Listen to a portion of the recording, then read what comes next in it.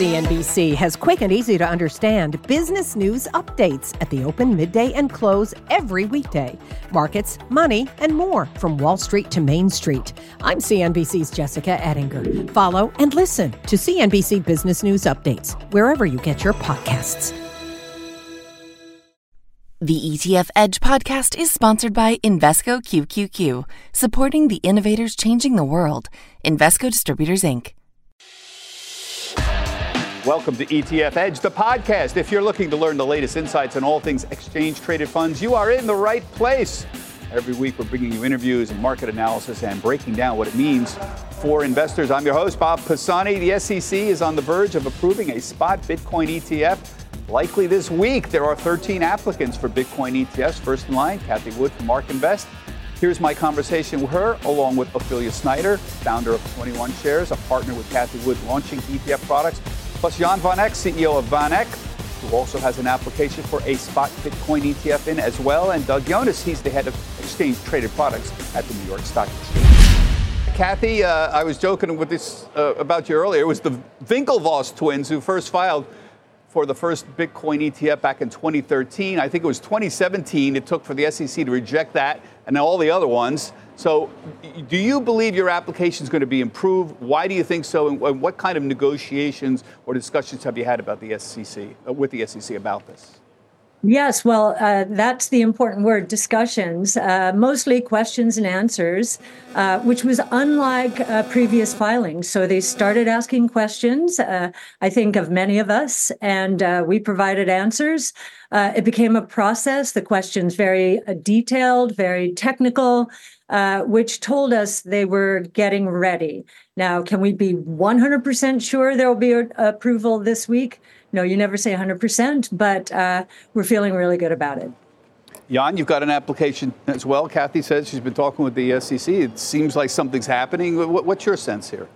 I would just say in general, what I read publicly is that people go through this process of the SEC commenting on prospectuses. This is true for all ETFs, and that's what's happening now. So all the prep work that needs to happen is happening. But the fact that they're commenting, or at least asking questions, that's the right thing. Not just commenting, commenting on the specific prospectus, which is the disclosure document, which every public security. But my point is, if they had some grand scheme to challenge this again and some new novel legal theory, they wouldn't be going through all this. It's a positive sign, isn't it? There's always someone higher on the org chart, Bob, so you never know when lightning might strike, but yes.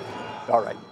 Doug, you're here because you're the industry guy. You represent the New York Stock Exchange. You're in charge of ETFs here at the NYSE. A spot Bitcoin ETF is a brand new product.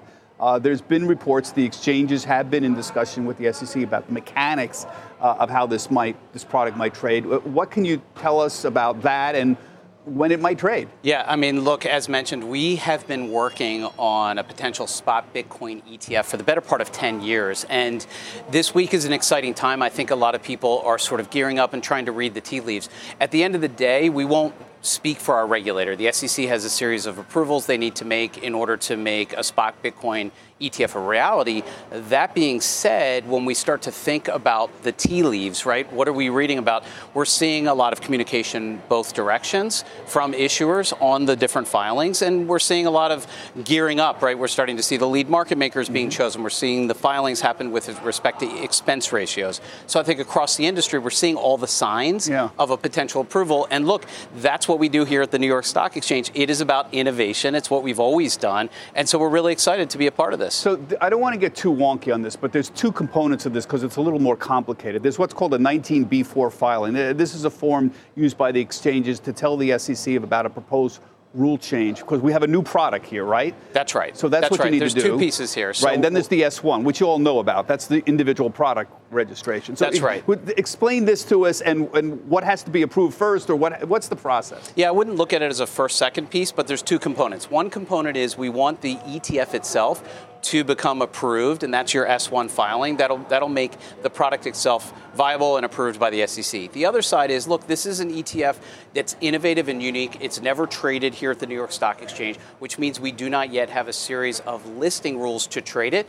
That's your 19B4 filing. So we're filing a set of rules that say, for spot Bitcoin ETFs, here's how to trade. Now, we already have rules for futures-based futures-based Bitcoin ETFs. As you know, we have BitO. That's been trading over 2 years. There's $1.7 billion in BitO.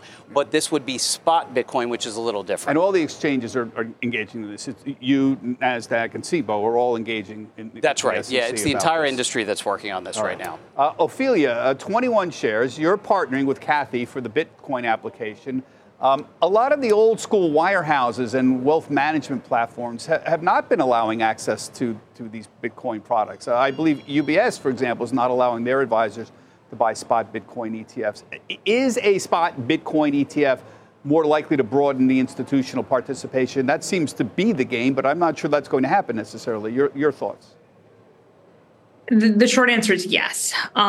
These are wrappers people understand. They're used to them. They fit within their existing infrastructure. And I think that's a really important piece. I think futures product, well, they certainly have a place in the market, have typically been viewed as more complex in some respects. And so I think there's been a little bit more hesitancy there. These are a bit more plain vanilla, or at least just as plain vanilla as they can get while still being in crypto. And I think that makes this a little bit easier. I think it also removes, assuming these things do move forward and get approved, it removes some of the regulatory uncertainty around these products. Because at the end of the day, the role of advisors is to manage their clients' money and provide them with access to high quality product. And I think, taking some of that regulatory uncertainty out of the mix can certainly improve accessibility. Yeah, and you and Cathie are also launching recently a suite of Bitcoin and Ethereum futures ETFs as well, right? Yes, that's correct. All right, Cathie, let's go ahead. Do you want to say something? No, we think there's actually certainly room for both. And I think that might be where this ends up. I think we're going to end up seeing both types of products with different use cases for different user bases. And I think that's a big part of at least our ethos has always been to, meet customers where they're at in their crypto journey. So having that combination of both futures and spot product really puts us in a position to do that. And do you think there's a customer for each one? Is there a reason someone might want a futures? And Jan, jump in, any one of you, but I'll ask you, Ophelia, why a customer want a futures product versus a spot product necessarily? There's a variety of different reasons why that might be the case. I think spot products have a tendency to be a little simpler and have a more broad-based appeal, and that goes to your first question around why we think this is really a broadening moment in terms of access. But futures products also certainly have a role, and you see that in other commodity markets as well, especially around having significant liquidity, potentially more sophisticated strategies that are interested in using futures. Cathie, so let's assume the SEC approves the application this week or whatever. What kind of impact would a Bitcoin ETF have on Bitcoin? I mean, we all saw this big run up. The minute BlackRock announced they were interested, it was 30,000, and then it went, now it's over 40,000. They can't help but think this is logically in anticipation of a spot Bitcoin ETF. So is this a sell on the news event or not? I think a lot of people have been saying that it probably will be a sell on the news event, but so many people are saying that now that I'm beginning to have doubts. We are seeing an anticipatory move, but the move of institutions into this new asset class, and that is what we are talking about here, a new asset class, which with another diversifier, institutions can increase their returns per unit of risk because of the low correlations. I think that's going to be very appealing. And if institutions with trillions of dollars under management just put 0.2 or 0.5% in, that could really move the needle. So we think the move has been anticipatory, and it makes sense. It makes sense. There's a scarcity value now evolving. It's becoming a scarce asset at 19.5 million Bitcoin outstanding. It can only go to 21, and 15 million of those 19.5 million are in what we would call strong hands. They haven't moved their Bitcoin in the last 155 days. You know, Jan, you're an old hand at this. There's a thing we call the S&P inclusion effect. When a stock is announced going into the S&P, it runs up, going up to that. This happened with Uber just a little while ago, and it happened in a very big way with Elon Musk and with Tesla. And you can't help but think there is such a thing as an inclusion effect. If all of a sudden there's a lot of people are anticipated buying a product, whether it's going into the S&P or whether it's becoming a Bitcoin ETF product, the product runs up. What happened was perfectly rational. So just riff on what Cathie was saying. Yeah, no, I mean, listen, I think Cathie's right that there is a short-term positioning in front of this approval, but what people are missing is just take a step back. And you're in a great setup, I think, for investors who are going long Bitcoin. Number one, the Fed has stopped raising interest rates. So as a store of value, it and gold should benefit from that general positioning. And then for Bitcoin itself, the halvening, which is happening in April, has always technically been a positive for Bitcoin. So I think this is a big price impact event, but I also think there's other trends that are happening too that are positive for Bitcoin. So I remember when Bitcoin futures were launched in October of 2021. They made quite a splash right at the time. The volumes were huge. Remember BITO? We had them on. There was huge volume at that time. I mean, that was a real liquidity event. And I think that was a real, Doug, weigh in on this. So what kind of reception do you think the spot Bitcoin ETF is going to have? Yeah, is it going to be different? You bring up the futures Bitcoin ETFs. I mean, they were the first time that investors had access via the ETF lens, right? And an ETF we can all access here at the New York Stock Exchange through our brokerage accounts. Ultimately, that's what we're looking at when we think about ETFs. ETFs provide democratized access to all these different investment vehicles, investment styles, and they do it all with ease. What we're talking about today is the potential to now bring spot Bitcoin accessibility to individual investors, institutional investors, investors who may not feel comfortable investing outside of an exchange through a wallet or some other feature. And so the idea that you have a regulated investment vehicle like we have in the futures-based Bitcoin ETFs becomes exciting, and it's why we're gearing up here at the New York Stock Exchange to be ready to trade all the different vehicles that may come to market here in the next week. I think the day one, to answer your question, Bob, will be a big thing, but I think also it's going to be a process. The whole book will not be written on day one because there are a lot of investors that have been contacting us. Just how do we think about allocating to Bitcoin? And we're talking about financial advisors, fiduciaries, institutions that just, to Doug's point, did not want the Bitcoin futures ETF. They really wanted a spot Bitcoin product. And so there are a lot of conversations that are going to happen. So I think it's going to take a while. Yeah. Cathie, you recently sold some Coinbase stock. I mean, we usually consider Coinbase a proxy for Bitcoin. What's your thoughts on Bitcoin now? And we've sort of just ignored the larger philosophical issues about, for the broader investing community, whether this really is an asset class at all. And does it have a significant use case, for example, something you would think of as a normal asset? Look, my starting point, Bob, just to butt in there We're talking to a big bull here, okay, and Jan Van Eck, everybody. We've been doing gold since 1968. Some investors just don't care about store of value investing. But if you do, my point is that Bitcoin is a complement to gold. And there have been other complements to gold, silver, platinum, palladium over the decades. So this is just a complement. So start there and thinking about where to put it in your portfolio. Cathie or Ophelia, go ahead. Either one of you. I'm going to weigh in on that. Use cases, broadening out. I'll give props to 21 Shares. Where they have launched 40 different products, actually now 45 with the new funds here in the U.S.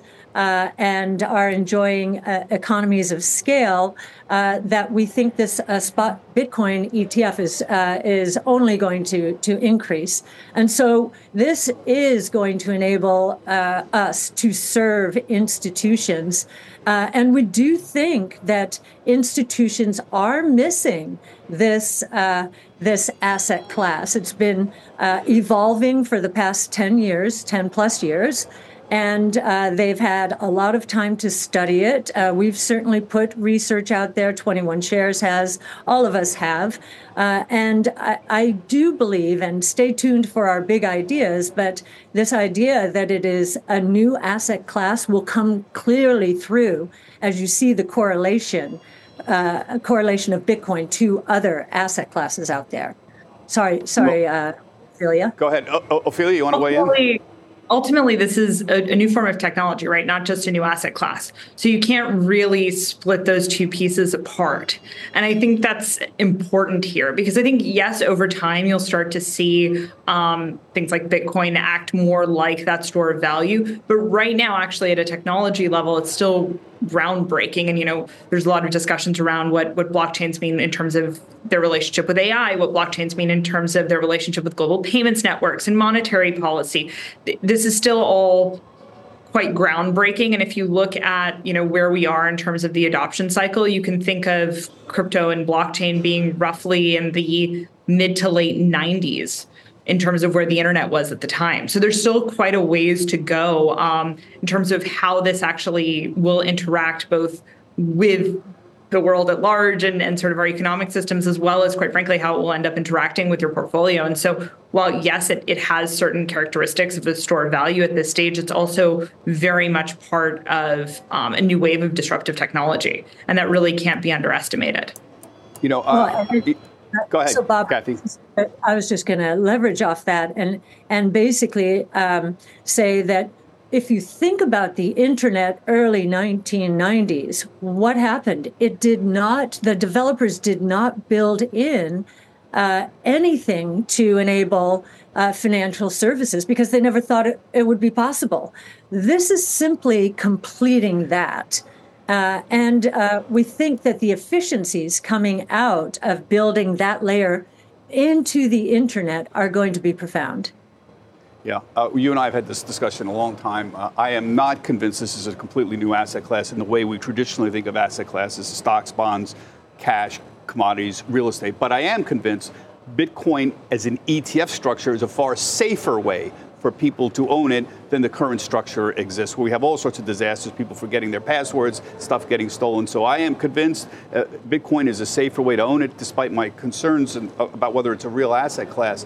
And I remember what happened with gold. Now, gold has been money for thousands of years, and it has satisfied use cases clearly. In fact, it's used in jewelry. It's used for industrial purposes. Gold has clear use cases historically. And I saw what it did, the gold ETF did. You were involved in that, 2004 that happened. I was very involved trading it. We covered it the day it happened down here.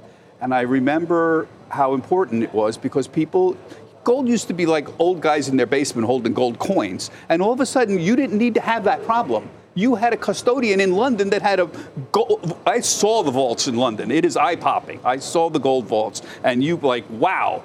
There's guards everywhere. They don't divulge where it is. It's safe. You could trade it on an intraday basis, and you don't have to worry somebody breaks into your basement. So this is why I think it works well for a Bitcoin ETF. I remember what happened to gold. I'm reminiscing with Jan here. It was like $400 in 2004. It went to $1,000 in a few years. Yeah. Listen, I think it's very exciting for Bitcoin, this development. Gold, just to put in memory, when we launched our first gold mining ETF in 1968, it was illegal to own gold. Yeah. Then in the 70s, they liberated the price. The only way you could buy gold is through futures contracts. Everyone into Series 3. And then absolutely the ETF, the bullion ETF, was a breakthrough in accessibility and cost for investors. That's one thing, too. The spreads, we were expecting, if they're anything like we see in Europe, will be much tighter than you can necessarily get on a crypto exchange. So I think it's really exciting. And Doug, of course, you pay for this. I'm talking about custodians. It's very important to have a custodian and not, you're putting gold in your basement or Bitcoin. That's exactly right. I mean, what we're talking about, and you pay for that, though. But you do. But what you were talking about here is taking Bitcoin and putting it into a regulated investment vehicle, right? And so there's a certain amount of investors that are looking for an ETF that's traded specifically on an exchange. It gives you access. It gives you a vehicle you're comfortable with. Maybe it meets the mandates or rules of an institution.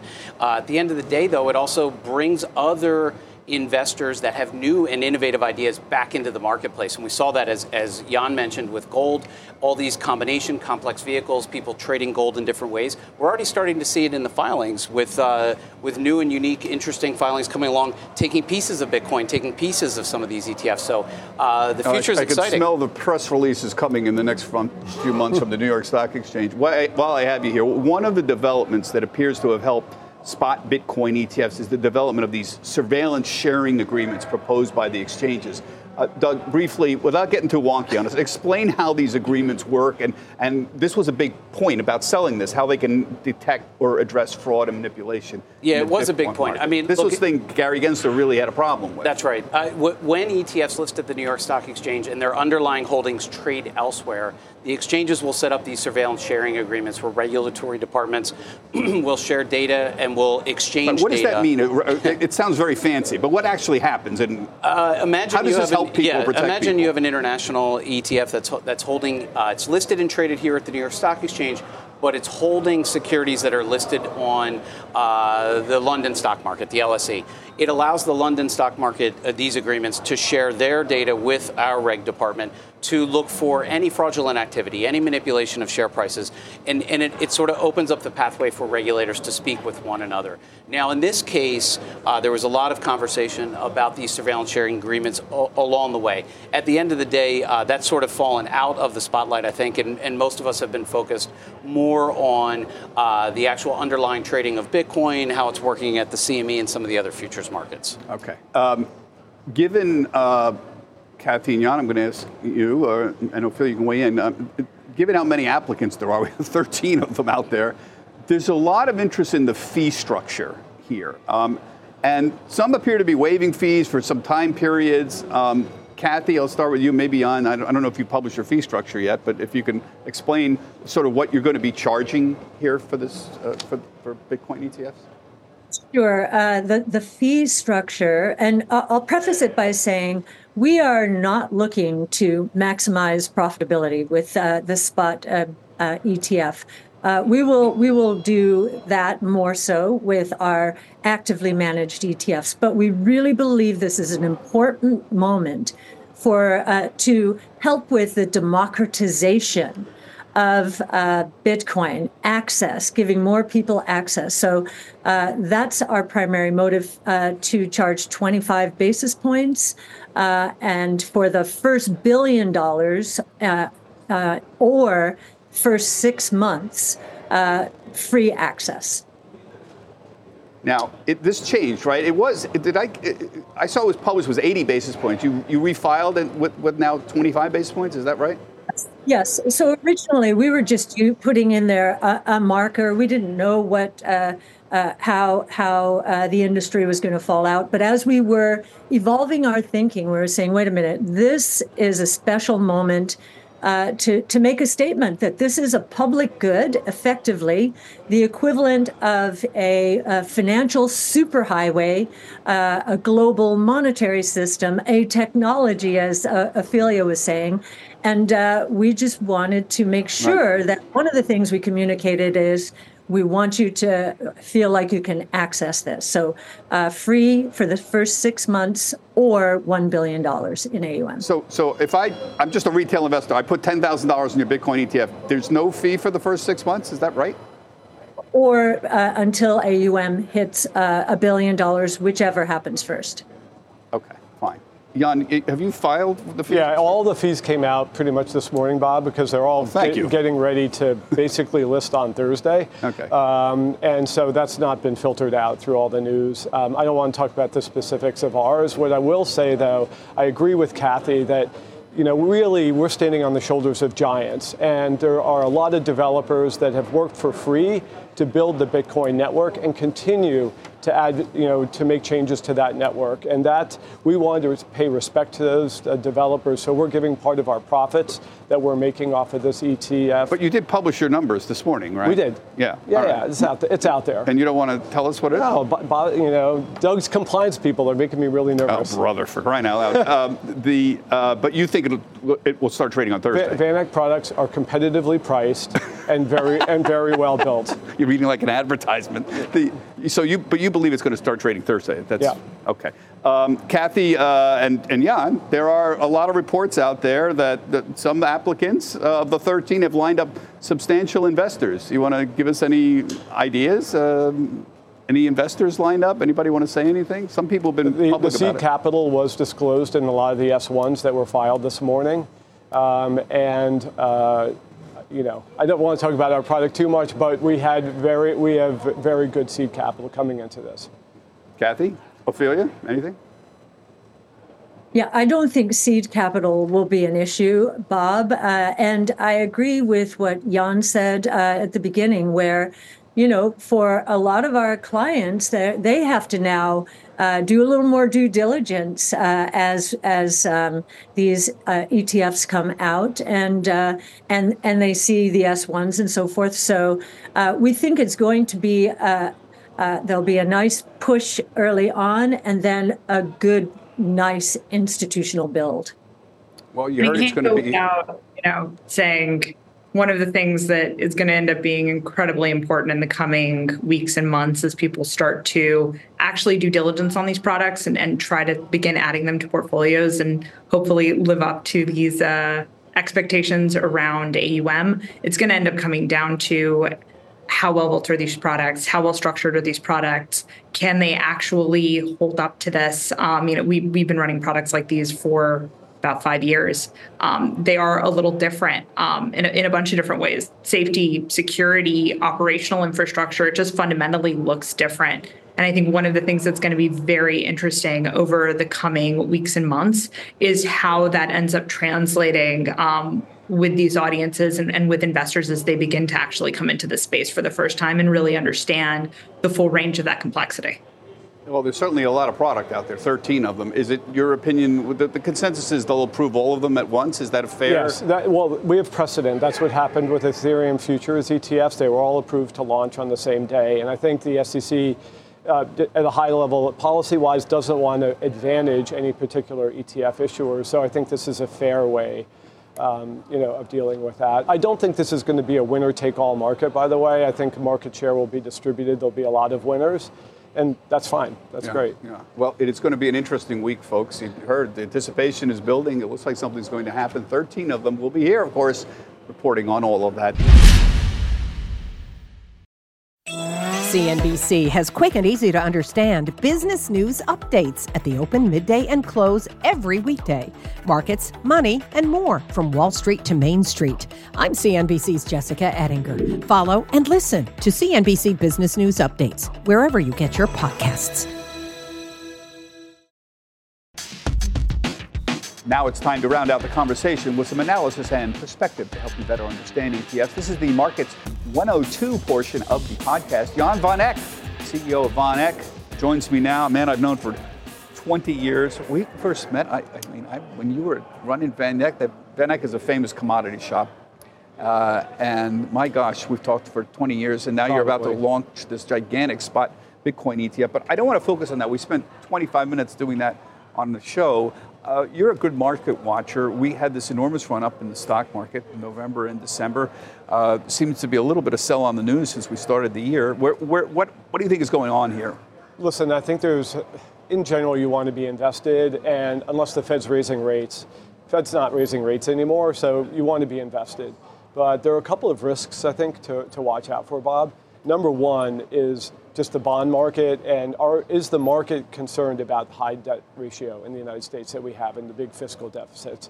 I think if they work out a fiscal deal, it's probably not a 2024 concern for the markets, but you never know, right? CDS, credit default rates, the risk on U.S. government debt last year spiked as high, it was the highest high since the financial crisis. So it's something that I look at. So that's number one risk. Number two, is earnings going to come through the way it is? We'll start seeing that in the next couple of weeks. Those are the biggest risks that I see in the market right now. And how about artificial intelligence, which was the big, broad topic, investor topic last year? Are we going to see any broadening out of this story? And how much real productivity gains are we going to see? I mean, I know this was an issue. The internet did help people's productivity on research and things like that. That was the last great technological leap. It seems logical that AI would be a productivity leap? It seems logical, and yet we don't know for sure. From what I hear in my industry, absolutely AI is being deployed like with large financial services firms to cut the costs of processing a lot of paperwork, right? Everything is going from a PDF into an AI reader. So that will, for a small shop like VanEck, that's not a big thing. So definitely we'll see efficiency gains. But one of the interesting questions that came up recently is, does that necessarily help all technology companies? It may hurt some, right? Because if these AI tools can write code cheaper, right, then you're paying some software company, then some of these vertical SaaS companies and other companies may be at risk for their pricing. So I think it can cut both ways. One of the things that you can't see it, folks, because we're not doing a video, but Jan sends out a tie every year. This is one of VanEck's traditions. And this year the theme is AI, and it doesn't say AI on the tie, it's green tie, but it's got sort of robotic looking character on it. I'm wondering, did you run this through ChatGPT? Did they do this, or what happened to get this? The scary thing is, obviously AI, obviously was the boost, right, when ChatGPT came out to these huge Magnificent Seven that carried the market away last year. So we tried using an AI tool to generate an AI-themed tie, and they came up with some really ugly designs. So I can tell you that designers are not going out of business. We have Vineyard Vines produce these ties, so that's not going away anytime soon. That's a great story. How about gold? You're with commodities. You're traditionally a commodity shop, even though you've broadened out. Gold had an amazing run. We had 2,000, and I remember we were talking at the ETF show when the gold Bitcoin ETF came out in 2004. It was $400, and within 3 years it was 1,000. Some of this may have been China demand. It was big in China at the time, but I can't help but think just like it. I think a gold ETF helped gold prices. It'll probably be the same for Bitcoin. But tell me what you think about gold in general. Listen, ultimately gold is a store of values driven by interest rates and the Fed. And if interest rates are falling, gold likes that. It trades almost directly off of interest rates. But, I like to oversimplify the world, Bob. And the theme that I would point to, I think that's filtering through the commodities world, is India. So last year, the buyers of gold were foreign central banks, including India. But I think India as a growth engine, its demand for iron ore, coal, and maybe copper going forward, just at the margin, but for commodity markets, it only takes demand at the margin, could start being a narrative that helps the overall commodities complex. Yeah, because with China, on its back, they're looking for a narrative. People don't know this, but India is a fairly commodity-poor country. It's an enormous oil importer. An enormous importer of other base metals. Of coal, just to run their electricity grid. And they have so much infrastructure building to go. The government has wisely pivoted towards many more productivity enhancing policies, and that's one of them. Just staying on gold, why are central banks become such big buyers? Are they looking to diversify their assets? Because we seized Russians' reserves after the Ukraine invasion. So they were like, I don't want to be beholden to the United States taking, my foreign treasury reserves. So every central bank stopped buying treasuries for the most part. You think that was the triggering event? They're not 100%. They're not just trying to diversify their assets away from. No. That's why this whole BRICS story, I think it's sort of overblown sometimes in terms of its geopolitical concerns. But absolutely, central banks were the underpinners of the gold market last year. There was money out of gold, for the most part, gold bullion ETFs. There was no demand in the United States for gold. And how much did we seize? The gold's held in vaults around the world, right? Correct. So Russia has gold in these vaults around the world. A lot of them hold it themselves, and they have their own vaults. Yeah. So they used to actually rely, and I'm not the expert on this, on other countries like the UK to store their gold, but a lot of those countries repatriated that gold into vaults in their own territory. Right here, the Federal Reserve, right down the street. I've seen the gold vaults. It's held for countries. Yep. I've seen it. Yep, but less now today than 2 years ago. I see. Now, so other commodities, base metals, coal. What kind of movement do you see there as well? You see India sucking up a lot of this. I think they're starting to become the marginal bid, and that's been great for last year. Coal and oil, iron ore did great. over the last 2 years. I think the big question is the energy market. And there's this tug of war between OPEC and non-OPEC. And we'll just have to see, because 13 million barrels a day coming out of the United States is a huge stabilizer. There's no way oil prices would be where they are today if it weren't for that. Yeah, and finally, just on China, we have had this huge debate in the last few years about the investability of China. And the primary problem is Xi Jinping. We all thought Xi Jinping, the current head of China, was going to be sort of like Deng Xiaoping in the 70s, that it was going to be, benign, central authoritarian ownership, but capitalists light. And instead of Xi Jinping as Deng Xiaoping, we got Xi Jinping as Mao Zedong, meaning kill the capitalists, essentially. And I think that's freaked a lot of people out. And a lot of them were 10 years ago, we were all trying to figure out, okay, if China's 9% of, global stock market equity, we need to own indexes that are 9%.